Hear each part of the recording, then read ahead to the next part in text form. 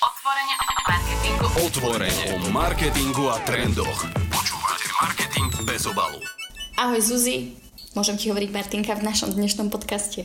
Áno, samozrejme, ty môžeš hocikedy. Super, teším sa. Tak teším sa, že opäť môžeme nahrávať spolu novinky zo social media sveta, ale aj takého digitálu celého, ktoré si teraz ty pre nás pripravila za posledné obdobie. Tak viem, že si pre nás najskôr na začiatok pripravila nejaké čísla, štatistiky, reporty. Tak povedz nám, že čo také ťa najviac zaujalo, čo si zistila? No tak asi ako možno väčšina z nás, tak aj ja som sa už teraz na začiatku roka tešila opäť na digitálny report od Hootsuite, ktorý vlastne prišiel zase s nejakými zaujímavými dátami, prehľadom, čo sa týka digitálu, sociálnych sietí, ale e-commerce. Aj tento rok to bolo zaujímavejšie možno ešte o trochu viac, pretože sa zmenili veci aj kvôli pandémii, takže samozrejme, že aj ten digitál to vo veľkom ovplyvnilo.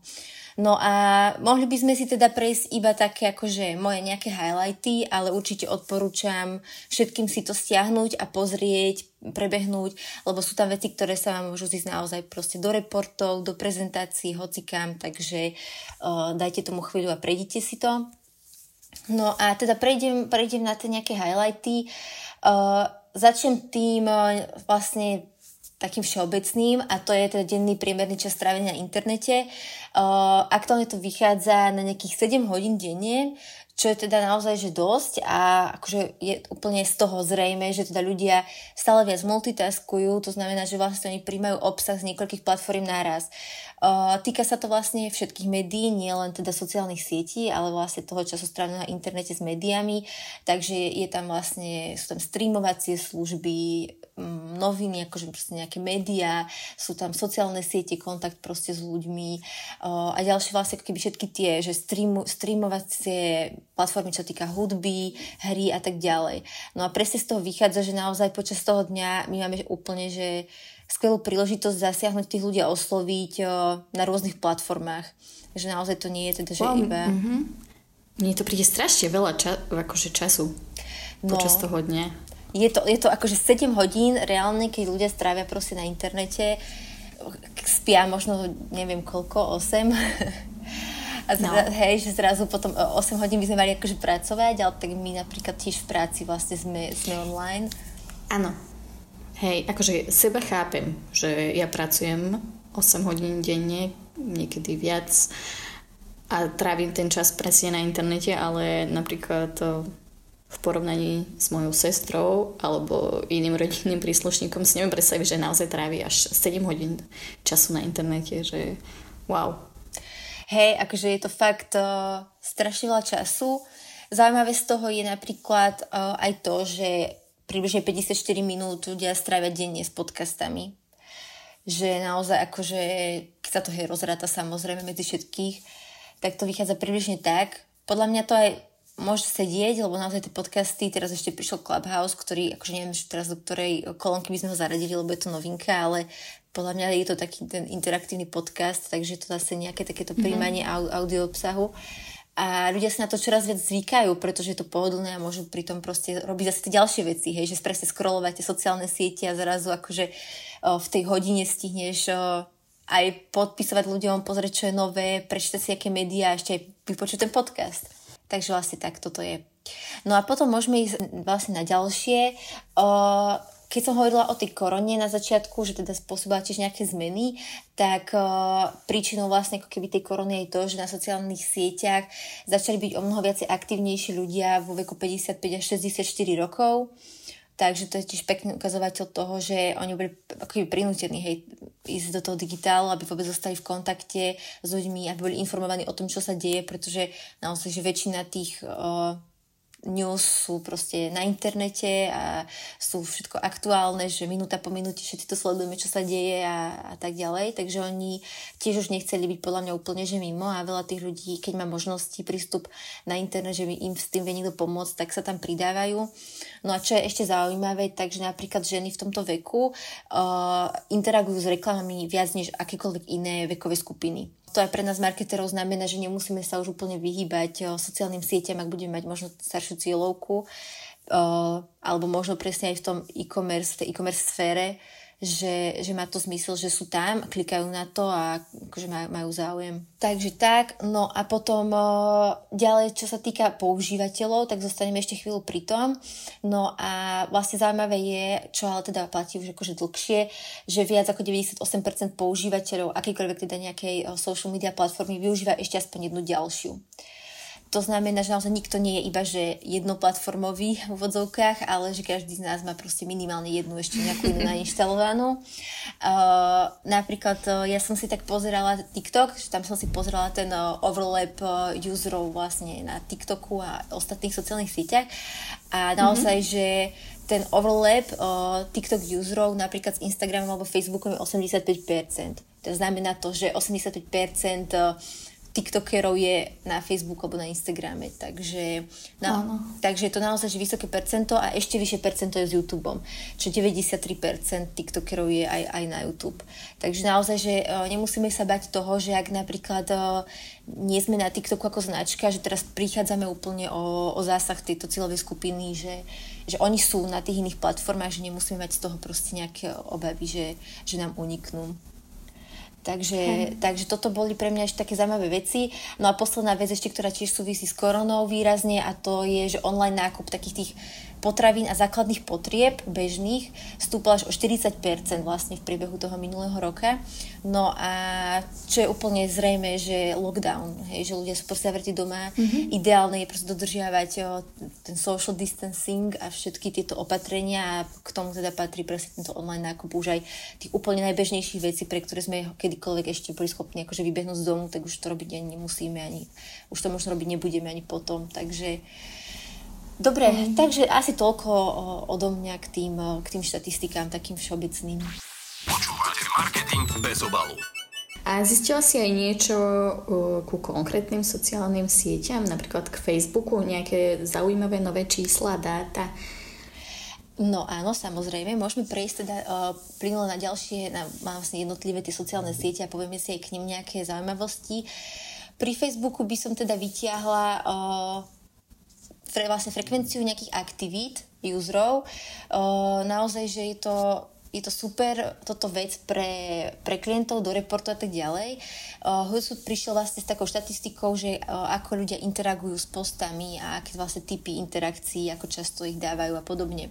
No a vychádza teda, že ľudia v priebehu, teda akože človek priemerne v priebehu 30 dní lajkne asi takže 11 postov.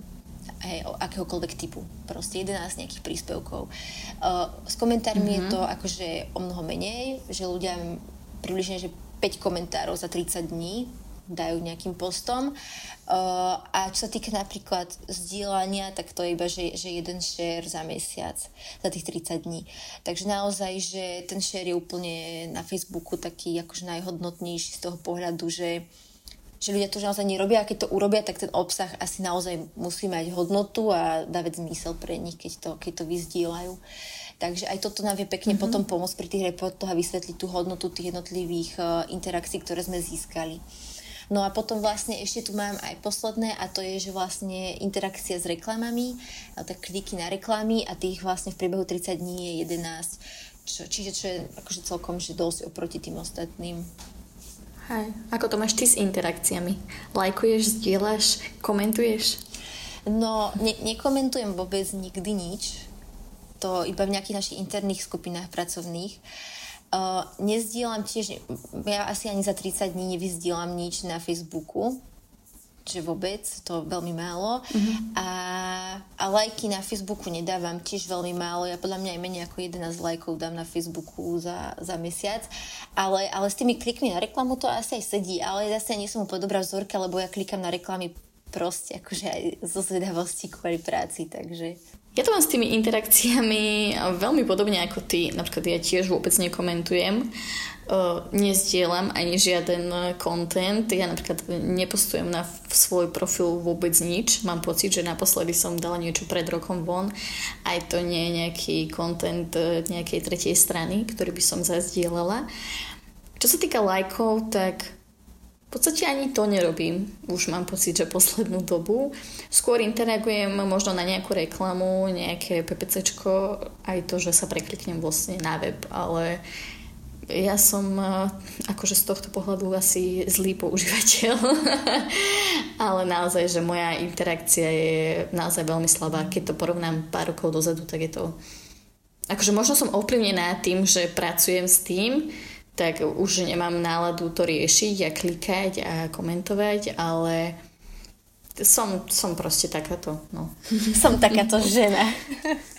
Ešte pri tých interakciách zostanem a konkrétne teda pri tých klikoch na reklamu, pretože to je naozaj zaujímavé, že najviac vlastne klikajú na reklamu tie staršie ženy, že viac ešte výraznejšie viac ako starší muži, ale to ženy, že 55-65 rokov, alebo aj 45-54, že tieto staršie ročníky. A naozaj, že v porovnaní s tými mladšími je to výrazne viac, pretože ľudia od 18 do 24 rokov, tak ženy tam klikajú, že možno 10 na 10 akože reklám v priebehu teda toho mesiaca, takže je to polovica oproti tým starším. Je to možno aj preto, že si povedia, že vedia to viacej rozoznať, sú na tom internete už viacej zbehli a povedia si, že ja toto je reklama, že na to nekliknem, že to je platené a majú možno, že voči tomu už nejaké také, že nie. Že ich nevieme až tak ľahko úplne chytiť ako tie staršie ročníky. Ale tak zaujímavé. Potom vlastne, čo sa týka ešte nejakého engagement rateu, tak tu by som teda vlastne len povedala, že presne to platí, čo aj stále opakujeme, že čím viacej followerov alebo teda fanúšikov na stránke, tak to vlastne neznamená pre nás akože vyšší engagement, hľadiska engagement rateu, čím viacej vlastne máme tých fanúšikov, tak ten engagement rate vlastne klesá. Takže tak, to je ešte také posledné, čo tiež super do reportu, naozaj si to tam poscreenshotujte, zíde sa to určite. Počúvate Marketing bez obalu. No, dobre, Zuzi, ešte tam máš nejaké zaujímavé číslo, čo by si nám povedala, alebo už prejdeme na nejaké novinky konkrétne? No, myslím, že tých čísel už možno aj bolo dosť. Môžeme kľudne prejsť už na nejaké novinky. Tých až tak veľa nebolo, alebo teda ja som ich až tak veľa nejako nevyťahovala. My sme si to tu trošku zredukovali, že čo vám povieme. Takže jednou takou novinkou, o ktorej sa už aj hovorilo, ale teraz to vlastne prišlo do UK, je nový taký ten tab, alebo feed, alebo ako to nazvem, ktorý sa volá News. A tento News by mali obsahovať vybrané správy od popredných spravodajských médií, serverov. Takže naozaj je to super zase niečo nové, ktoré vie tak odfiltrovať možno nejaké tie konšpiračné weby a podobne. Takže táto novinka akorát prišla do UK a uvidíme, že kedy to príde k nám. Aktuálne už tam vlastne sú aktívne nejaké také najväčšie médiá v Veľkej Británii, takže malo by to byť ešte čo je zaujímavé, tak okrem toho, že teda nebudú tam hociaké médiá, ale iba také tie overené a seriózne, tak zároveň by sa nám mali tam zobrazovať aj na základe nejakých našich konkrétnych záujmov. Takže keď má niekto proste tam o šport, tak bude tam mať výraznejšie viac športových noviniek a keď niekto zase o nejaké spravodajské témy alebo možno nejaké fashion a tak sa tam bude vlastne podľa toho zobrazovať. No a čo je ešte zaujímavé zase opačenie pre používateľov, pre tie médiá na tejto novinke je to, že by tam mali byť akéby možnosti aj nejakého potom subscription, nejakého predplatenia a podobne. Takže by vedeli vlastne vydavateľa speňažiť svoj obsah už priamo v tejto službe. No to je super, som zvedavá teda, či a kedy to príde. Hej, je to určite to zaujímavé a môže to naozaj pomôcť trošku s tým filtrovaním tých správ. No a potom ešte, čo máme, čo ešte prišla taká novinka, tak je nový redesign. Nový redesign priniesol teda okrem newsfeedu aj novú funkciu Q&A, ktorú teda vlastne môžu využiť stránky. Jednoducho to vlastne postuje to ako keby nový typ postu a používateľia potom vlastne tí fanúšikovia alebo sledovateľia môžu vlastne v rámci toho postu klásť nejaké otázky stránky a na ne odpovedať k nejakej téme a tam to potom zostane. Takže zase ako keby je to spôsob, ako budovať možno nejakú komunitu okolo tých stránok a viacej prepojiť tie značky s ľuďmi a byť viacej taký ľudský a byť im bližšie. Hej, super. No som zvedavá, ako to bude a či to bude fungovať aj u nás. No, ja som to už vlastne skúšala, dala som aj do blogu screenshot, že už to aj mám k dispozícii Ale netestovala som to ešte, akože som to nepostla, hej, že ešte som to nejakým spôsobom nevyužila, ale určite, keď budeme mať nejakú príležitosť, tak by to mohli skúsiť využiť. Nejakej konkrétnej téme, možno normálne sa opýtať niečo, teda dať ľuďom príležitosť, aby sa nás opýtali, môže byť fajn. Takže skúšajte. Áno. Môžeme prejsť na Instagram. Tak čo, Zuzi, máš tam aj nejaké čísla pre nás nové? No, takže môžeme si povedať niečo aj k Instagramu. Mám tu konkrétne teda nejaké čísla, čo sa týka business accountov a nejakých benchmarkov. Taký priemerný mesačný nárast followerov je 1,68%, takže takýmto nejakým tempom akože v priemere rastú značkám followery. Takže môžete si tiež kľudne porovnať s týmto benchmarkom, kľudne sa to do reportov po nejakej kampani alebo niečo. Určite to vie byť užitočné. Čo sa týka napríklad, mňa celkom zaujalo to, že priemerný počet postov, akože feedových postov za deň na business accountoch je, že 1,5 postu. Čo mi zdá aj dosť, že teda niektoré značky alebo teda niektoré business accounty komunikujú, že viac ako jedenkrát denne. Nie som si úplne istá, že či tam vlastne nespadajú do toho aj tvorcovia, nie len akože firmy. Lebo ono sa to akože delí, sú to dva typy, hej, že ty môžeme ako keby obsah tvorcu a obsah akože firmy, či obsah account. Tak teraz tak vychádza mi to, že asi v tejto štatistike sú možno, že všetci teda zahrnutí, všetci, ktorí nemajú iba akože osobný účet.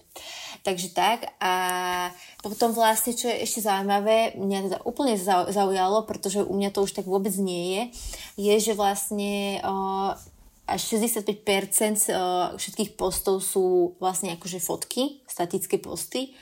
A naopak teda vlastne iba 17% sú videoposty.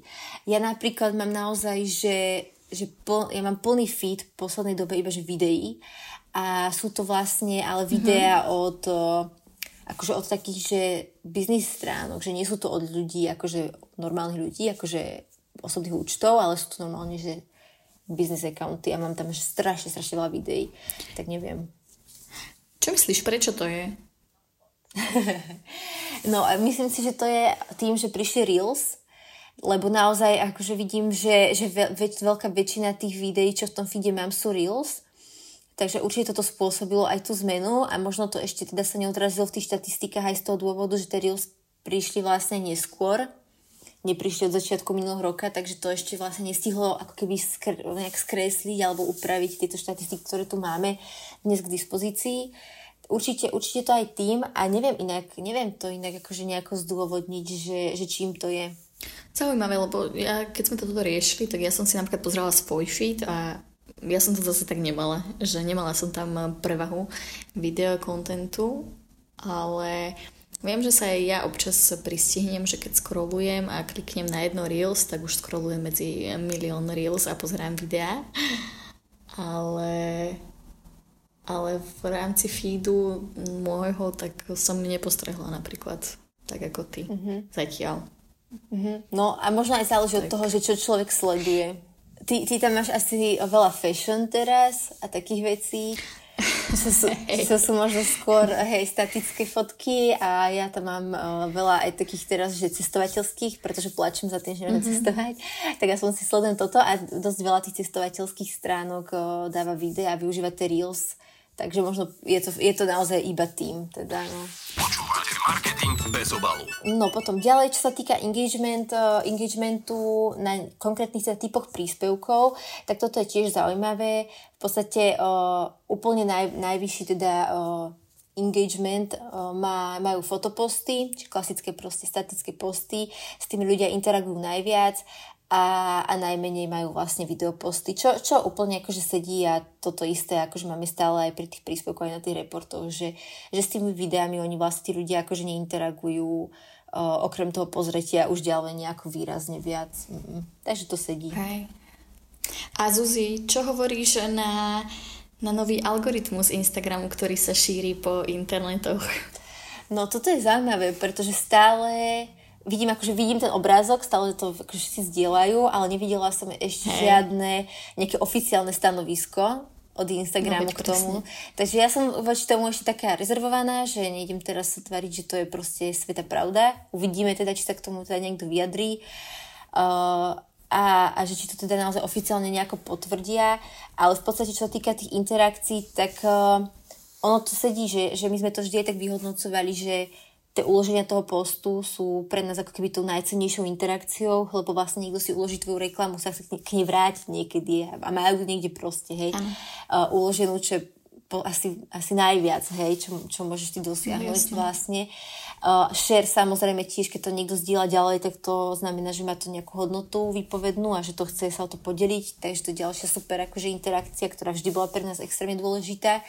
Takže ak to tak aj je, tak dáva to zmysel, no. Hej. Tiež si myslím, že to usporiadanie sme vlastne nepovedali, že podľa toho obrázku, ktorý koluje na internete, tak ako najdôležitejšia alebo najvzácnejšia tá interakcia je teda uloženie príspevku, potom nasleduje share, potom je tam komentár a až v podstate na poslednom mieste je daný like alebo srdiečko. A teda mne to tiež logicky dáva zmysel, ak by to tak bolo, ale ako si aj ty povedala, tak nikto to oficiálne nepotvrdil, takže nemôžeme to brať ako hotovú vec, že to tak je a že to tak naozaj funguje. Tak uvidíme, že ako to teda bude. Hej, no a vlastne akože teda na základe tej interakcie by sa vám mal upravovať ten algoritmus a zobrazovať vám vlastne tie vybraté stránky. Potom začali akože takí aj tí influenceri a tak, že podporte nás, že teda takýto je nový algoritmus, že ak nás chcete podporiť, tak si ukladáte naše posty. Že dobre, ty kokos, ale tak keď nemáš akože post, ktorý by som si uložila, alebo má pre mňa zmysel neskôr, tak aj tak si ho neuložím proste, že nežobri tu proste, že rob content, aby si ho ľudia ukladali akože normálne, nie? Áno, presne som si to aj ja všimla predvčerom, že niektorí influenceri presne takto žobrali o to, aby si to ľudia ukladali ich content. A presne som si to povedala, že prečo? No, presne, že lebo akože dobre, však to srdiečko tež hocikedy úplne v pohode, ale ja si tam robím nejakú galériu vecí, ku ktorým sa neskôr vrátia, chcem sa v nich vyznať a akože, aby toho nebolo tam zase veľa, alebo čo, tak nebudem si proste ukladať posty, ktoré ma nezaujímajú. Je to zase... Prečo môžeš si spraviť album, že podpora z mojich stránok a tam si to ukladá. Jasné, už vidím, ako to budú ľudia robiť. Ale no, je to zase challenge proste. Aj pre tých influencerov alebo tá tvorcov obsahu všeobecne a aj pre nás značky, že naozaj si stanoviť to uloženie postu ako taký benchmark a robiť proste content, že aby bolo hodnotný toho uloženia. Myslím si, že toto je celý záver z toho, ktorý si môžeme zobrať. Poďme ďalej, to je podľa mňa asi z takých tých čísel podľa mňa to najdôležitejšie, čo tam bolo, teda neviem ako ty mi povedz, ty si tá, ktorá sa v tom šprtala najviac a dopodrobné. Áno. Neviem, či tam je ešte niečo. Je tam všetko, môžeme prísť na novinky, akože tam to samozrejme mnoho viac tých reportov, ale nebudeme sa o tom tu na teraz 2 hodiny rozprávať, pozrite si, doberte si. Dobre, tak prejdeme na novinky. Prvou novinkou, z ktorej sa určite teraz všetci socialisti tešia, je API, ktoré vlastne Instagram teda vlastne umožnilo na preplánovanie postov. Čiže konečne všetky tí vývojári, ktorí vytvárajú tie social media tooly na vytváranie obsahu, tak môžu toto API využiť a budeme môcť pomocou neho vlastne už plánovať posty na nejaký konkrétny deň a čas a sa tak vlastne uverejnia. Napríklad už sme videli, že to vlastne Zoomsphere aj využíva, že už to vlastne použili a už sa dá takto aj plánovať posty. Ty si to teda už otestovala? Ty využívaš Zoomsphere? Áno, ja používam, ale ešte som to netestovala. Chystám sa, ale musím to tam ešte nejako poprepájať. A veľmi sa mi nechcelo do toho, popravde, lebo ja som ten typ človeka, ktorý má rád veci pod kontrolou. A som si istejšia, keď si to vypostujem stále sama, aj keď samozrejme je to uľahčenie, ale nechce sa mi veľmi do toho ísť, keď mám pravdu povedať, ale určite sa na to chystám, tak uvidíme, že aké to bude, ale teda tiež to má svoje obmedzenia, pretože čo som čítala, tak môžeš pridávať len statické fotky alebo videá, napríklad taký karuzel nevieš takto naplánovať a ešte čo je také obmedzenie, takže maximálne 25 postov denne, ale to sa mi v živote nestalo a myslím si, že pri našich značkách a klientoch nepoznám žiadnu takú, ktorá by dala 25 postov denne. A ty? Jasne, že nie. Takže, hej, no, je to super, že to teda už s tým prišli konečne, lebo čakali sme na to, podľa mňa od začiatku, ako teda značky komunikujú cez Instagram. Lebo je to, akože je to uľahčenie určite. Zuzi, čítala som, že už by sme mali mať nejakú novinku aj v rámci štatistík na Instagrame. Čo to je? Povieš nám bližšie? Jasné, nejde v podstate akože ani možno o nejaké nové štatistiky, ktoré by pribudli, ale skôr o priestor, v ktorom to teraz celé uvidíme. Vlastne na Instagrame pribudol panel, volá sa to Professional Dashboard a je to v podstate nejaký panel, nejaké miesto, kde sa zgrupujú teda všetky štatistiky účtu, ale aj ďalšie nástroje, ktoré boli predtým tak rôzne umiestnené a človek ich vždycky niekde v tých nastaveniach hľadal, tak teraz by to malo byť všetko vlastne pod týmto jedným panelom. No a bude to užitočné teda hlavne pre ľudí, ktorí si tie Instagramy spravujú sami a potrebujú vlastne mať to tak akože celé prehľadné a jednoduchšie. No a celý ten panel sa skladá vlastne z 3 kľúčových slov. Aj slov, sú to 3 slova, áno, alebo slovné spojenia, ale sú to teda funkcie a prvou tou funkciou a tým slovom je performance, čiže štatistiky a rôzne teda trendy, ktoré sú založené na performance toho profilu. Potom druhá tá funkcia je grow your business, čo je vlastne tiež ako keby sú tam funkcie, nástroje, ktoré by mali nejak efektívnejšie pomôcť vlastne k tomu fungovaniu účtu. Čiže je tam napríklad branded content, badges, tiež si môžeš tam vlastne požiadať o ten badge. Všetky také tie užitočné veci, ktoré človek potrebuje mať na jednom mieste. No a potom poslednou tú funkciou je Stay Informed a to je veľmi zaujímavé, pretože je to nejaká zbierka takých vzdelávacích tipov, trikov, inšpirácií, ktoré tiež vedia pomôcť hlavne tým ľuďom, ktorí si to robia sami a akože nemajú sa k tomu moc ako dostať, tak majú to teraz tam všetko na jednom mieste. Počúvate marketing bez obalu. No a potom ešte máme také 2 menšie, ktoré sú zatiaľ ale obidve ešte len v takom, že uvažovaní alebo v testovaní, ale kľudne si o nich povedzme, aby sme vedeli, čo nás možno, že čaká. Instagram testuje vertikálne prezeranie stories. Vyzerá to úplne tak, že ako keby už to horizontálne swipovanie naozaj je mŕtve, alebo teda už nie je také zaujímavé, pretože chce po vzore TikToku a vlastne už aj na Instagrame tých Reels, chce Instagram upraviť vlastne spôsob prezerania aj stories a to, že nebudeme ich swipovať, ale budeme ich normálne vertikálne scrollovať. Takže možno, že to aj dáva zmysel, keďže už všetok ten obsah vlastne stále ako keby tak vertikálne scrollujeme, či je to proste ten TikTok, či je to Reels, či je to Facebook, tak akože tie storky tiež dáva zmysel, že by možno boli akože zobrazené takto. No čo, ja to nechcem, môj prst aspoň konečne zmení pohyb trošku. Je to pravda, no, hej, taká rozcvička, že na Facebooku, hej, hore dole, na Instagrame sprava doľava, či zľava doprava. Áno. No, hej, tak uvidíme, že či to teda reálne sa udeje. Možno, že si to nehajú, aby boli proste jedineční. Možno, že to testujú a zistia, že ľudia potom menej tie storky pozerajú, vieš, že to je tiež ešte len akože zbierajú k tomu dáta a uvidia, že čo to spraví, taká zmena radikálna. Uvidíme, akože vždy si zvykneme na všetko, takže... Keď sme si zvykli v roku, neviem, pána na prieskumník vtedy, tak už človek asi si zvykne naozaj na všetko. Bože, ozaj na to som už zabudla. No, to bolo... Wow. Dobre.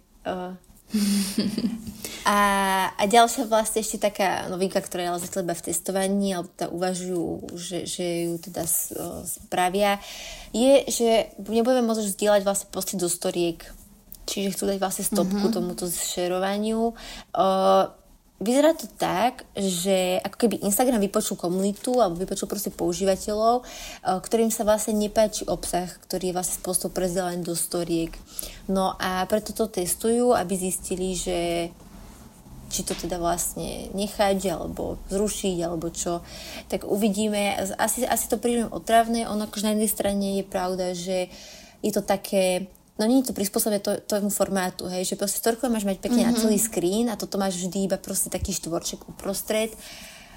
Mne to tiež akože nikdy ma to nejako nezaujalo, keď niekto takto niečo prezdielal, ale zase na druhej strane neviem, zase ja napríklad takto prezdielam ako keby veci od tretích strán. Vieš, že nie ani svoje posty, že to hej, to je také otravné, ale akože ja to tak, že keď vidím proste nejakú zaujímavú informáciu alebo nejaký obrázok, tak to prezdielam do storky, aby o tom všetci vedeli, takže neviem, že či to vlastne bude iba, že nemôžeš svoje vlastné posty takto zdieľať, alebo tak celkovo, neviem, uvidíme. Hej.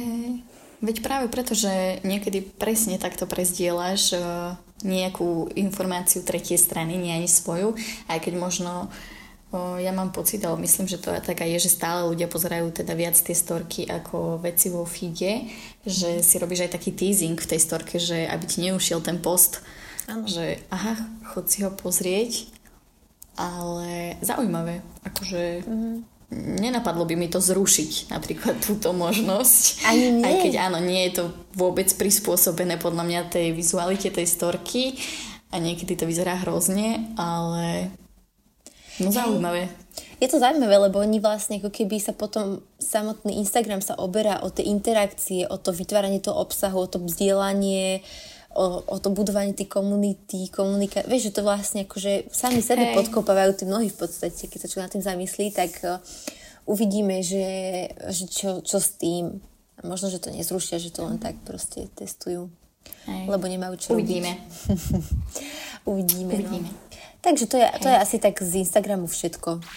Počúvate Marketing bez obalu. A čo taký YouTube? Máme niečo aj k tomu YouTube tento mesiac?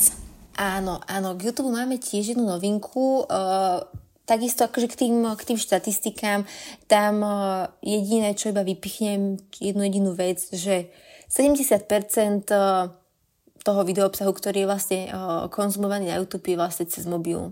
Že to ľudia proste pozerajú, 70% toho obsahu pozerajú cez mobil, takže ja tiež som veľa už videla reklam, ktoré sú prispôsobené vlastne akože tomu mobilnému zobrazeniu, my sme to už vlastne tiež skúšali na nejakých značkách, takže proste mobil stále platí. No a čo týka tej novinky, tak YouTube si akoby uvedomil, že naozaj tie hashtagy sú dôležitá vec a že funguje to na iných platformách a povedal si, že ideme to využiť teda aj my už poriadne. Lebo však akože možnosť pridávania hashtagov je tu odjak živá k videám, ale doteraz to nejak akože využívané nebolo veľmi. Ale teraz pridáva YouTube takéže hashtag landing pages a vlastne na týchto landing pages proste človek si zadá normálne nejaký hashtag do vyhľadávania a potom tam sa mu zobrazia všetky videá, ktoré sú ohashtagované tým kľúčovým slovom. No a malo by to akože ľuďom tak pomôcť vyhľadávať ako keby ten nejaké typy obsahu. Samozrejme, bude to tam zobrazené a zoradené na základe toho, že koľko majú videní tie videá, aké sú populárne. Takže to klasika, akože v podstate ako vyhľadávanie na Instagrame v tých hashtagoch, tak to bude už aj na YouTube. To je super, lebo ja som minule uvažovala, že na čo sa tam tie hashtagy pridávajú, akože vždy ich tam pridávam, keď nahrávam nejaké video, ale nikdy som hlbšie neskúmala, že či sa to dá niekde pozrieť, alebo že aký to má zmysel, alebo že čo ako, ale teraz to už bude upratané.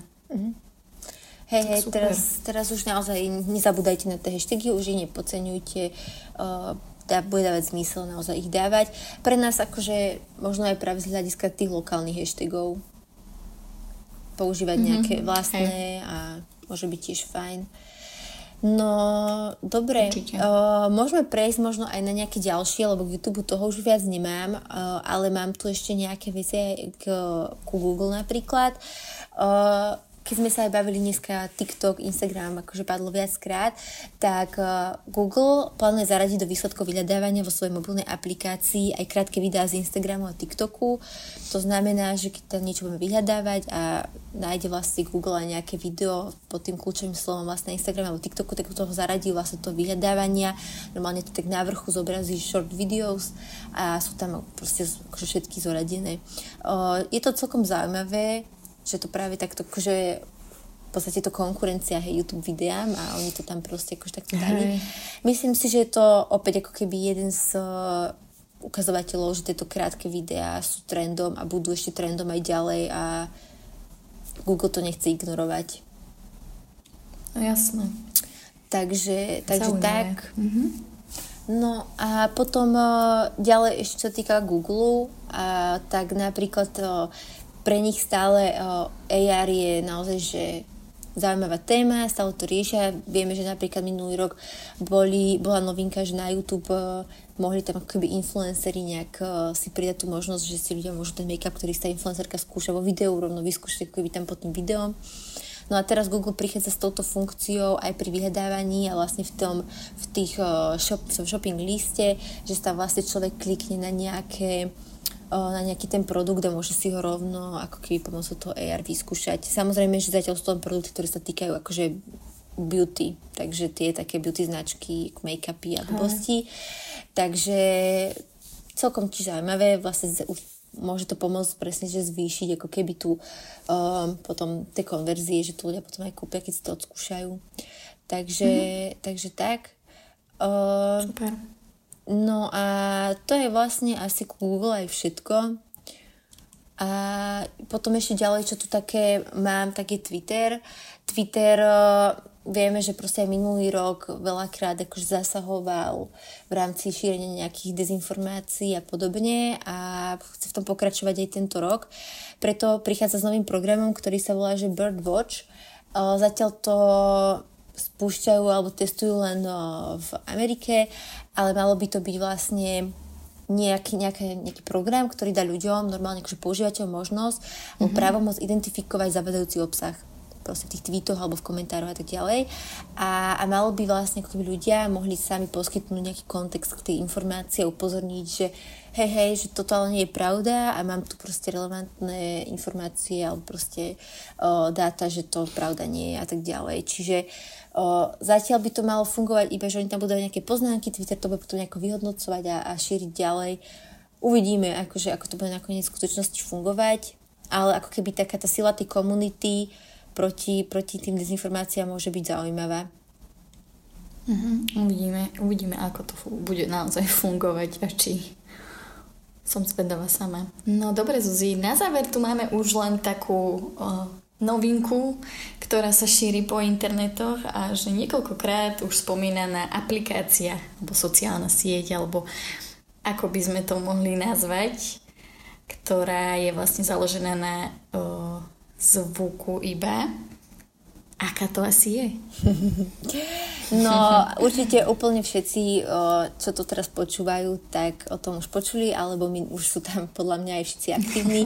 Je to teda nová aplikácia, alebo teda sociálna sieť Clubhouse, ktorá je založená vlastne na audiu a je to v podstate taký interaktívny podcast, celkom fajn vec, podľa mňa nemusíme sa o tom vôbec baviť, pretože všetci, čo nás počujú, o tom vedia. A ak náhodou o tom neviete, tak máme samostatný podcast iba ako Clubhouse, tak si to kľudne choďte vypočuť a tam sa dozviete o tom úplne všetko. Takže tak. Mám invite, ak by chcel. Hej. A ja mám asi 5, takže spokojne sa nám ozvíte. Hej. Ale pozor, musíte mať iOS, takže žiaden Android, dobre? Hej, no, je to zatiaľ iba pre iOS, ale tak asi časom sa už aj to udeje. Hej, no ja som sa napríklad ešte do žiadneho rozhovoru, do žiadnej rúmky nepridala, takže ja som ešte taký nováčik, tak môžeme, Zuzi, vyskúšať tam ísť. Pôjdeš so mnou, pokecať tam niekde? Možno kľudne si dať nejaký... Čo? Pôjdem. Môžete sa potom k nám pridať pokojne všetci. Môžeme pokecať kľudne aj o social novinkách, ktoré sme napríklad nepovedali, ktoré budete mať vy. Určite vám dáme vedieť, ak budeme robiť nejakú takúto verejnú rúmku, kde sa môžete k nám pridať. No a týmto by som to ja ukončila. Ďakujem ti, Zuzi, za všetky tieto informácie, ktoré si nám dneska porozprávala, hlavne tie štatistiky, bolo to veľmi zaujímavé.